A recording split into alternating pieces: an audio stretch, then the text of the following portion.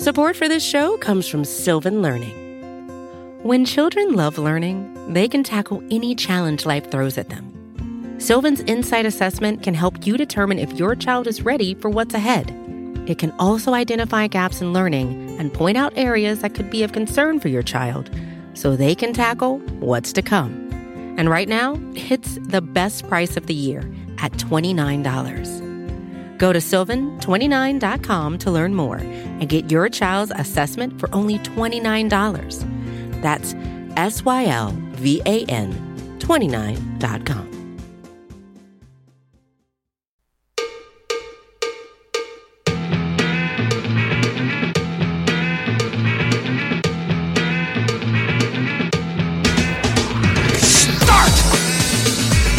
You can call me Bruce. Bruce Nolan is standing by. Hey, Wacky Bruce! Coming to you from an undisclosed location, this is the Bruce Exclusive. And here's your host, Bruce Nolan.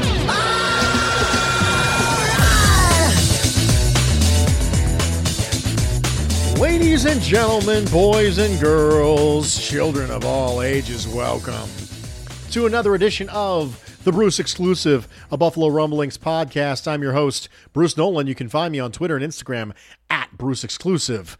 Welcome back. You know, for a lot of teams, they're starting their off-season talk. They are starting their off-season schedule of what went right and what went wrong during the regular season of 2021. They're starting to get talk on free agency and the draft. Maybe they're talking about potential new head coach or GM hires, but not the Buffalo Bills. The season continues. The second season has begun, and that second season is the playoffs. But Black Monday came and went in the NFL, and I mentioned on the pod a while ago that the main thing holding NFL teams accountable to winning in an era where profit increases even when winning doesn't is owner embarrassment. Owner embarrassment is the big thing. But it doesn't work if the owner is more embarrassed of turnover than of losing. We thought we might see this with the New York Giants and John Mara not wanting to be the third time in a row where he fired a coach after 2 years. Just constant turnover every 2 years. But if you're more embarrassed of the turnover than you are of the losing, you're embarrassed of the wrong thing. Well, we need continuity. Yes, you do need continuity. If the thing you have in place is something worth having continuity for. Being loyal to stuff is great. Being loyal to coaches is great. Being loyal to players is great. If they are players or coaches worth being loyal to. So what we are seeing in the NFL right now is people getting fired for different reasons. Brian Flores got fired, and a lot of people thought he did the best he possibly could with that roster. But there was some discussion about him not being on the same page with ownership. Joe Judge got fired, even though the owner clearly really liked Joe Judge, but just over the last month was kind of embarrassed of the fact that he was going to have to do this process over again. Didn't want to have Judge there and also have to be looking for a GM who was going to have to be saddled with a coach he didn't choose. Speaking of coaches he didn't choose, that's what's happening in Denver right now. You have a GM in George Paton who got saddled with a coach he didn't choose in Vic Fangio, and now here he is picking his new coach. The idea that you can have a GM and a coach hired together as part of the same unit and being told, listen, there is no power struggle. If one of you goes, both of you go, is ideal.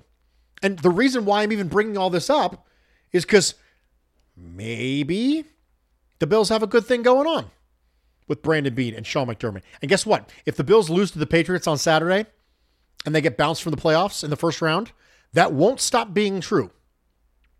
It will still be true that the continuity is worth being loyal to at One Bills Drive. that Sean McDermott is a good coach, that Brandon Beane is a good GM.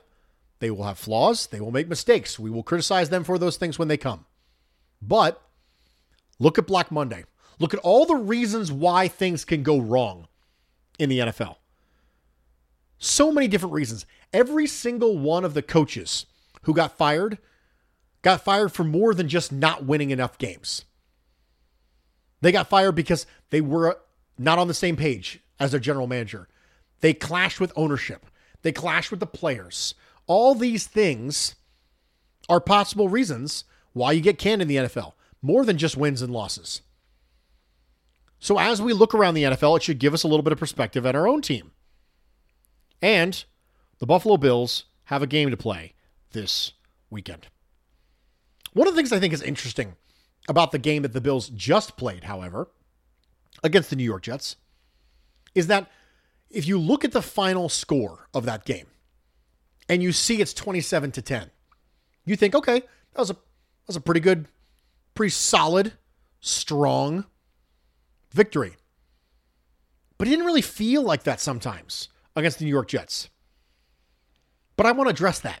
I want to address the feeling of that. Because you can score the exact same amount of points in multiple different games, but the timing of the scoring you do and the scoring you allow controls the narrative more so than the final score. When the points occur, control the narrative. So in this case, the Buffalo Bills were up 13-10 going into the fourth quarter. They scored 14 points in the fourth quarter. They allowed 0 points in the fourth quarter. And so the final score ends up being 27-10. So the narrative is they pulled away late. Now let's divvy up the math a little differently. They scored 27 points in the first quarter and then 0 for the rest of the way. Oh, they took their foot off the gas. That becomes the narrative. What if they score 0 points? They're down 10-0. And then they score all 27 points in the fourth quarter. They mounted a furious comeback and pulled away. In all 3 cases, the Bills won the game 27-10. In all 3 cases, the narrative is different. What I'm here to say is that it doesn't really matter that much. We've talked about before that the clutch gene, I believe, is a real thing in the NFL and in sports in general. There are some particular human beings who perform better under pressure than others. We all know people like that in our everyday lives. Their awareness is heightened. They're hyper-focused. They do better under pressure than other people who just collapse under the pressure. I do believe the clutch gene is a thing. I also think the clutch gene can be learned over time through repeated exposure to the same stimulus. But also, I don't think it really matters all that much. Fourth quarter comeback wins for a quarterback are a weird metric for me. Number one, because wins aren't a quarterback stat. But number two, if you score that same touchdown in the first quarter, there is no longer the need to score it in the fourth quarter. If the quarterback leads the offense in a come-from-behind win, and they scored 10 points in the fourth quarter to come back and win when they were down by 7, we talk about the clutch gene. But if that quarterback had led the offense and helped them score those same 10 points in the third quarter, it wouldn't have been necessary to have the comeback. I say all this to say that we sometimes get very, very, very distracted by the narrative that is primarily driven by the timing of scoring and the timing of scores allowed. We get very distracted by that. But I don't think it matters as much as we think it does. I think it makes us feel different. It makes us as consumers of the product feel different. Like I said, you score all 27 and they score 10. You go, okay, well, we took our foot off the gas. Remember the take their foot off the gas in the third quarter narrative from last year? Do you remember that one? It always comes down to timing of scoring that determines narratives like that. And one of the things I thought was interesting about the New York Jets game is that this was a good opportunity to explore that concept. And I think it's dangerous if we allow ourselves to be swung too far in one way or too far the other way by the timing that ultimately in the end matters not a lot. How many points do you have when the final whistle blows? And how many points do they have when the final whistle blows? If you have 35 and they have 33, you win. When you scored the 35 and when they scored the 33 doesn't really matter aside from the narrative. It changes the storyline of the game, but apart from affecting our emotional capacities, it doesn't have a lot of bearing. I just thought that was interesting. One of the things that was interesting to me about the Buffalo Bills New York Jets game and just last game of the season kind of vibes in general is that you have players chasing bonuses. And I thought it was interesting that Josh Allen made the comment that he was going to try to get Stephon Diggs enough catches to be able to do that. And some people will respond negatively to this. They will say, this is about the team. It's not about your stats. And to that, I would respond with this statement. Being part of a team does not necessitate, warrant, or require the total sacrifice of self, only the somewhat suppression of self. I'll say that again. Being part of a team does not require the total sacrifice of self, only the somewhat suppression of self. You don't lose your identity completely. You don't lose your ambition completely when you become part of a team. You choose voluntarily to lessen that part of you so you can prioritize team goals. But good team leaders would never ask you to become a homogeneous, monotonous blob who exists only in service to the collective. They would not ask you to do that. And I think this is valuable. I think it's important that you balance the concept of letting people be ambitious, letting them have their own particular goals, but recognizing that those things sometimes need to be set aside for the good of the group. And I think bonuses is something that we really don't talk about as it relates to teams. And if you have an offensive coordinator who goes to Stephon Diggs and goes, listen, I know you're 4 catches away. I don't know if we're going to get there, but I promise you I'll try. That awareness, that good faith effort matters to players. It matters. It's part of building a good culture. And we talk about culture all the time, but we have a tendency to only talk about it as it relates to the sacrifice of self. But sacrifice of self is not necessary. Somewhat suppression of self is necessary. You lessen that, but you don't lose it. You don't give it up. You don't lose the nameplate on the back of your jersey when you walk into a locker room. You choose to focus on the nameplate on the front. You choose to focus on the logo on the helmet. But you don't just forget about your own stuff. You don't just stop caring about being paid. There's gradients to this. It's not binary. It's not, well, you're for the team or you're for yourself. No, that's something people who are completely incapable of seeing in gradients will tell you. That's what bad leaders will tell you to try to get you to feel guilty that you care about things aside from the collective. That's something they'll tell you. Now, people have to set aside their own stuff sometimes for the collective good. But the group and the team recognizing that it's made up of individuals still matters. And that's part of having a good culture. You don't just lose who you are and your identity in this homogenous blob they call a team. You simply choose to place your own interest behind those of the team often. I don't have a good transition for this. Matt Haack is not a good punter. We knew this. We knew this coming in. But Matt Haack is a lesson in not every signing being a good one. I did not like the Matt Haack signing when it happened. But some people's first inclination is to defend the signing with zeal when you barely know the player and attack the person who doesn't like it. Maybe you should check at that time to see if you're being intellectually honest or if you're hope casting. Matt Haack has not been a good signing as a punter.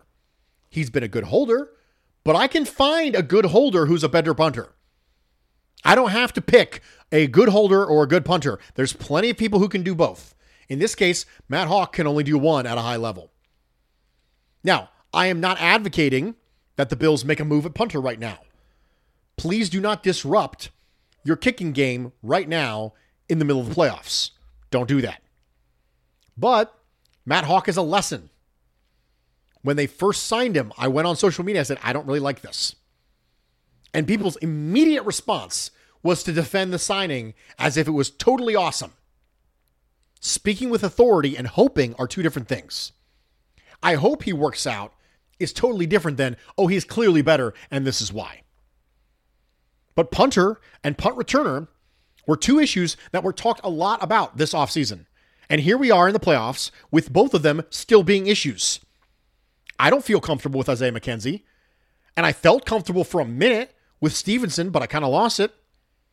So at this point, I'm completely fine with Micah Hyde fielding punts to minimize lost and bad field position in the playoffs. We talked about this a lot this offseason, and it wasn't solved.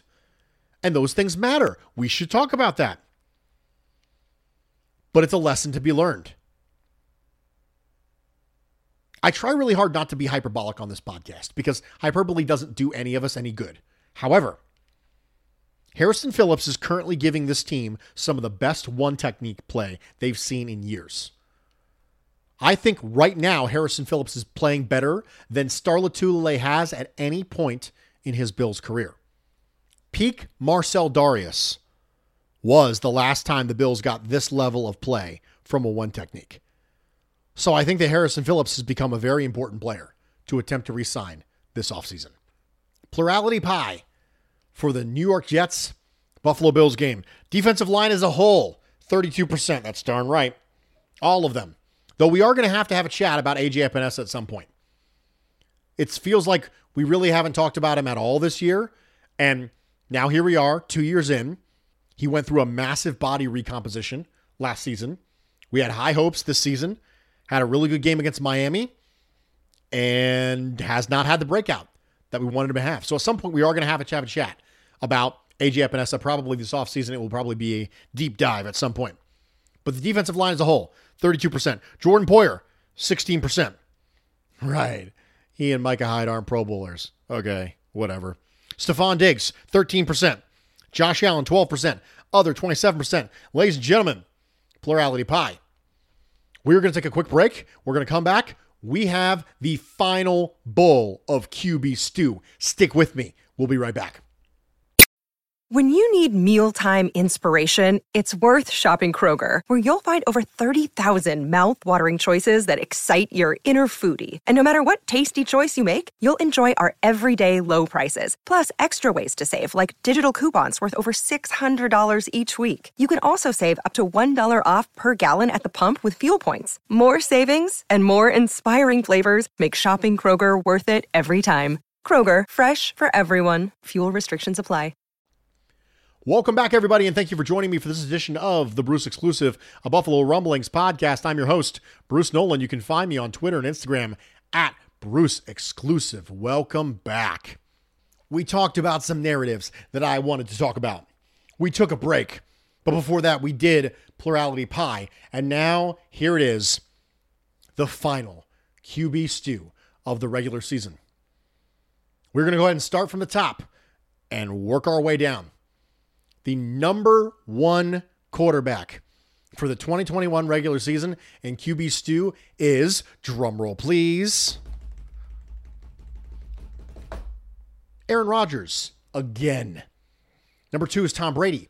Then Joe Burrow, Patrick Mahomes, Dak Prescott, Kyler Murray, Matthew Stafford, Justin Herbert, Jimmy Garoppolo, Kirk Cousins, Josh Allen, Russell Wilson, Teddy Bridgewater, Derek Carr, Mac Jones, Ryan Tannehill, Carson Wentz, Jalen Hurts, Tua Tagovailoa, Matt Ryan, Lamar Jackson, Jared Goff, Daniel Jones, Taylor Heineke, Davis Mills, Baker Mayfield, Ben Roethlisberger, Trevor Lawrence, Justin Fields, Sam Darnold, and the Bills' last quarterback opponent, bringing up the rear, Zach Wilson.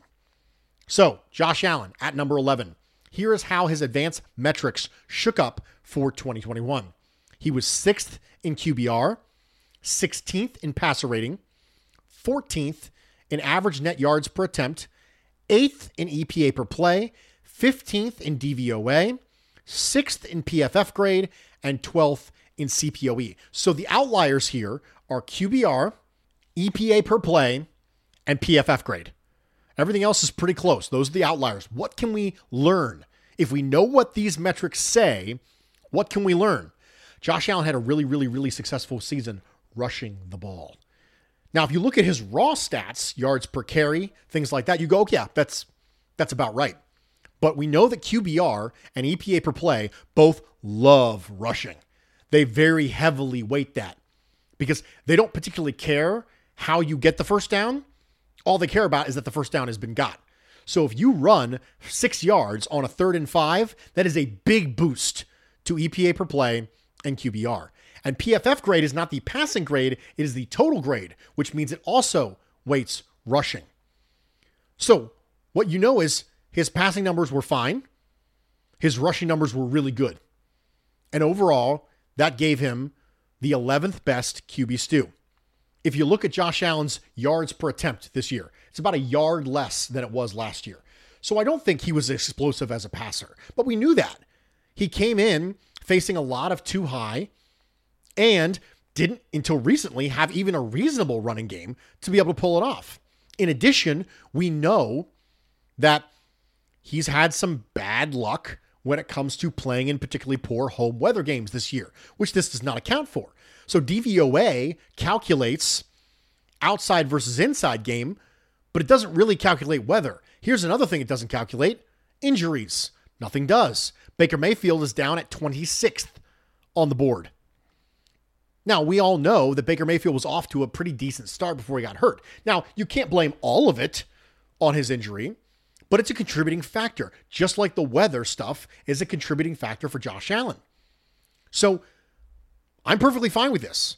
Was it as good of a year as 2020? No. I don't think there is a rational argument to be made that Josh Allen was as productive in 2021 as he was in 2020. Now, you can have a completely separate argument as to whether or not he's a better quarterback. Those two things are very different because he was faced with different defenses this year. He was faced with different weather this year. So Josh Allen could be a better quarterback this year than he was last year and not be as productive this year as he was last year. I would like to bring up a discussion that we had before this year started. I did a podcast called Josh Allen and the Reasonable Regression, and I wrote an article for BuffaloRumblings.com that I published on July 8th that said not all potential regressions for Josh Allen in 2021 are unreasonable. And I said Buffalo Bills quarterback Josh Allen was spectacular in 2020. That is not a hyperbolic statement. He ranked 2nd in CPOE, 3rd in EPA per play, 5th in adjusted net yards per attempt, 3rd in QBR, 4th in passer rating, 3rd in DVOA, 5th in PFF grade. It was fantastic. And one of the things I said in this article is that the number one reason why Josh Allen could regress, you can't see me, I'm doing air quotes, regress, is minor efficiency regression from a superlative peak. Allen can regress this year, I said, simply because last year was so good. He could regress and still be a top quarterback. And I flat out said at that time, listen, I understand that somebody out there is going to say, well, he's gotten better every year. Why wouldn't he get better? Because it was unreasonable to expect us to be markedly better than the year he had last year, where he was phenomenal. If he had improved from 2020 to 2021, equivalent to the jump he made from 19 to 2020, that means he would have thrown for 6,100 yards and 57 touchdowns. His passing yards per game would have been 50 yards higher than the career average of the number one quarterback in yards per game in NFL history. Everybody's got a ceiling. They don't just get better indefinitely. So, although we might look at this and say, oh my gosh, Josh Allen regressed. Number one, expecting 2020 levels of production every year is insane. Although Aaron Rodgers was fantastic last year and fantastic the year before, he wasn't always like this. Also, you have the new defenses he's facing now. And you have the weather things. These are not excuses. These are contributing factors. There's a difference. Excuses mean nothing matters because of this other thing you just said. We didn't excuse it away. They are contributing factors. I am not so arrogant as to assume that the metric is capable of calculating every little nuance that goes into quarterback play. It's a guide. It's a good guide. I like it very much. But it doesn't take into account Baker Mayfield's shoulder injury any more than it takes into account Josh Allen playing in a hurricane. But that's where Josh Allen was to finish 2021. A couple of things I thought were interesting. Number one, Joe Burrow is a star. Joe Burrow was third in QB stew. And the crazy thing about it is that passer rating was number 2, NEA was number 2, PFF grade was number 2, CPOE is number 1. The passing heavy metrics are the ones he was best at. The ones that care most about rushing, QBR, EPA per play, those are the ones that were lower. So for me, Joe Burrow, absolute star. Also, Lamar Jackson did not have a great year. I said it on social media when it happened. Lamar Jackson should not have been a Pro Bowler over Josh Allen. Lamar Jackson, 17th in QBR, 23rd in passer rating, 20th in NEA, 18th in EPA per play, 19th in DVOA, 21st in PFF grade, and 17th in CPOE.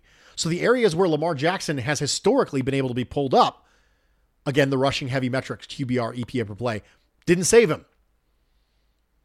Also, Mac Jones at 15th, clearly the best of all of the rookie quarterbacks. However, he always had the highest floor of all of the quarterbacks. So, yes, this is true. I don't think it necessarily tells us anything predictively about the future. If I was a team who picked Justin Fields or Trevor Lawrence, I wouldn't think to myself, gosh, should have picked Mac Jones. I can't remember who said it, but earlier in the year, there were tweets going around about, man, I can't believe the NFL let Mac Jones fall to the Patriots. What? Really? Are we doing that now? Mac Jones hasn't shown anything aside from what we already knew he was. And that's what this is, a perfectly reasonable, competent quarterback. Let's see what he's at next year. Let's see where Justin Fields is. Let's see where Trevor Lawrence is. Let's see where Zach Wilson is. We are going to try to get to emails. David says, McDermott has said, as you have quoted, it isn't good for one running back to carry the whole load. On the other hand, he's been using Singletary that way for the last couple of games. Do you think, A, he has changed his philosophy? B, he's actually okay with it for a few games, he just meant for a whole season? Or C, he feels the immediate needs outweigh the philosophy? That's a really good question. Let's take them one at a time. Let's start with B. B was he's actually okay with it for a few games. I don't think that one's true because he was asked about it specifically about one game. He made it a broader philosophy, but he was asked specifically about one game. So I don't think it's B. So it's either A or C. He's changed his philosophy or he feels the immediate needs outweigh the philosophy. I think really Sean McDermott is adaptable and his philosophies are a lot more gray and flexible than we think they are. So I think it's a mixture of C and A, and that he's willing with that growth mindset to say, yeah, I really believe in this strongly, but it's not working. And we have a significant sample size showing it's not working.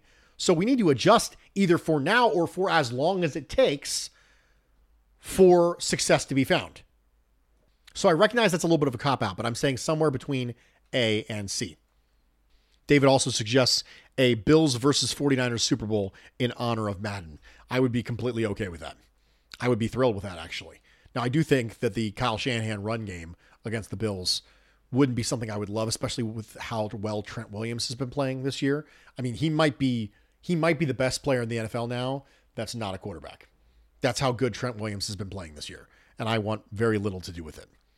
Evan says, my midseason take was Buffalo was either going to lose the wild card badly or blow out everyone in their path in a self-proclaimed underdog revenge tour fueled by Pro Bowl and AP professional football writers voters. First one is not on brand for me, so I'm not going there. Second one, Going to happen. The team is angry. Stephon Diggs wants to make 4 New England fans in particular very sad. Josh Allen still thinks the Patriots don't know who he is.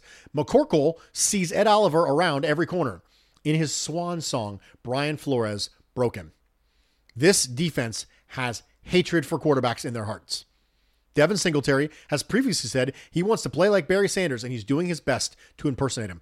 Bills 38-3. Bring on Mahomes or Carr or Burrow. Doesn't matter. Bills win. I was flat out expecting you to say Bills by $1 billion there, David. I'm shocked you didn't. I'm not going to go far as to say I'm disappointed, but I'm just surprised. Very surprised. So Nathan sent me an email, and part of it was about Shaq Lawson becoming a Buffalo Bill again. Since then, we have a tweet from Sal Capaccio saying that there's no deal that has been agreed upon between Shaq Lawson and the Buffalo Bills. We have heard rumors that there's interest. We even had a report that the deal had been agreed upon, but so far, nothing. So we have to kind of put a pin in that discussion, Nathan. So we'll get back to it if/when the Bills ever sign Shaq Lawson. I would be completely for it. From a practice squad standpoint, I think he's an upgrade over Mike Love. But at this point, Shaq Lawson is what he is, which is a reasonable rotational defensive end. And I don't think it's going to move the needle significantly one way or another. Ladies and gentlemen, we did it. We did the thing. And we actually got out on time today, which is good. So thank you for joining me. And I'm excited about the Buffalo Bills, New England Patriots, because as Aaron Quinn said on Twitter, Aaron Quinn, host of the Cover One podcast, you can follow him on Twitter at AaronQuinn716. He said, it's either going to be the best weekend of my sports fandom or the worst weekend of my sports fandom. Because if the Buffalo Bills lose to the New England Patriots, it's not going to be a good time. And if they beat them, it's going to be a lot of trash talk. But you know what? I don't really have anything else to say to Patriots fans if we end up being the victors. Except, well, that's the way the cookie crumbles. I'm Bruce Nolan, Buffalo Rumblings.